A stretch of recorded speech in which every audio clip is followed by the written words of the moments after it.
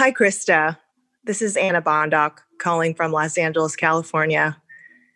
I've been sitting at home with my family, doing not much of anything for the last 6 days now on self-quarantine. And it's got me thinking about something that has plagued me really most of my life. I'm the daughter of first-generation immigrants from the Philippines, and they raised me to believe that only through hard work and application of myself and my opportunities that I would be worth something and have a place in society. So I've been sitting here frustrated and stressed. I'm not a healthcare worker. I can't be my normal teacher self, interact with kids and help that way. And so my identity as a helper has been put on hold. And I've been thinking a lot about what it means to just be and how that intersects with the notion, which I think is quite American, to be worth something. How does self-worth interact with just being? So my question is, if I believe that we are all inherently worthy just by being human, how can I feel that way when I feel I'm doing quote unquote nothing? Oh, those are such good questions. I just completely agree that this is an American thing. I also think it's a modernity thing, and it's a lie we've been told.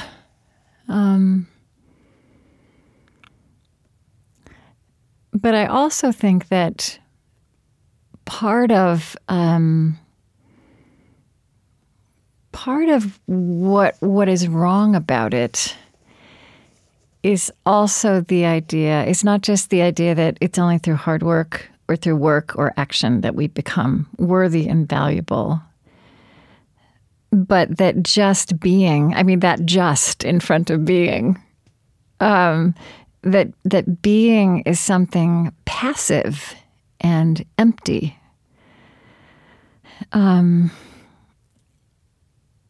Because being is also about our presence in the world, our presence to others, our presence towards our families, which is moment to moment really powerful. And I do think that one of the unexpected, maybe it shouldn't have been unexpected if we'd all listened to Rebecca Solnit 3 years ago, but one of the unexpected experiences of this crisis has been the value of our presence in each other's lives, the value of care and caregiving.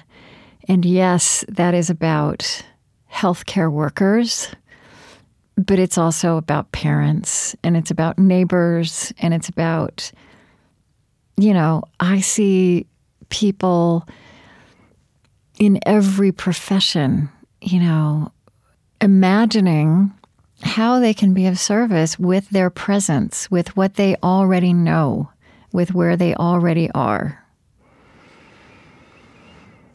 And I think another lesson that's so much on my mind, just in my experience of quarantine and just my experience of being alive right now, is how important it becomes to care for ourselves, that aspect of being, and that is even more countercultural. That has even more been driven out of those of us. I don't come from an immigrant family, but my family also had circumstances that conspired to make me feel that my value was absolutely dependent on my contribution, my performance, my action.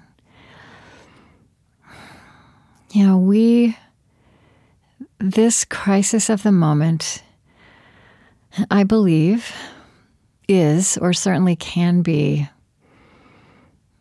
the beginning of different ways of living, of different ways of structuring things. We were just speaking here together in the office about how these really ordinary pieces of discipline in living, like how much we have in our refrigerator, how we're starting to work from what we have rather than always identifying what we might go out and buy. These are old habits, but they're new habits for a lot of us, for 21st century people. I think on so many levels, both ordinary experiences and also just, these big, the way this crisis is exposing all the fractures, all the empty and inadequate spaces in the web of our society. Like there's work ahead, there's struggle ahead, there's suffering ahead, and there's also potentially incredible growth ahead. And so that's a really long-winded way of saying that I think right now part of this work of being, as you say, is also about tending to ourselves, tending to being kind to ourselves, as much as we can. And this is not going to always be possible for people who are actually having to work very hard in this moment, or people who are home with small children, or just the incredible distraction of feeling what's happening in the world outside, which I'm so aware of. But if and when it feels possible to use this moment of all the structure, all the possibility of being active and showing your worth by doing, where that has fallen away, it is a great gift to yourself, and also, I think, to the world, not just the immediate world around you right now, but the world that we want to make moving out of this.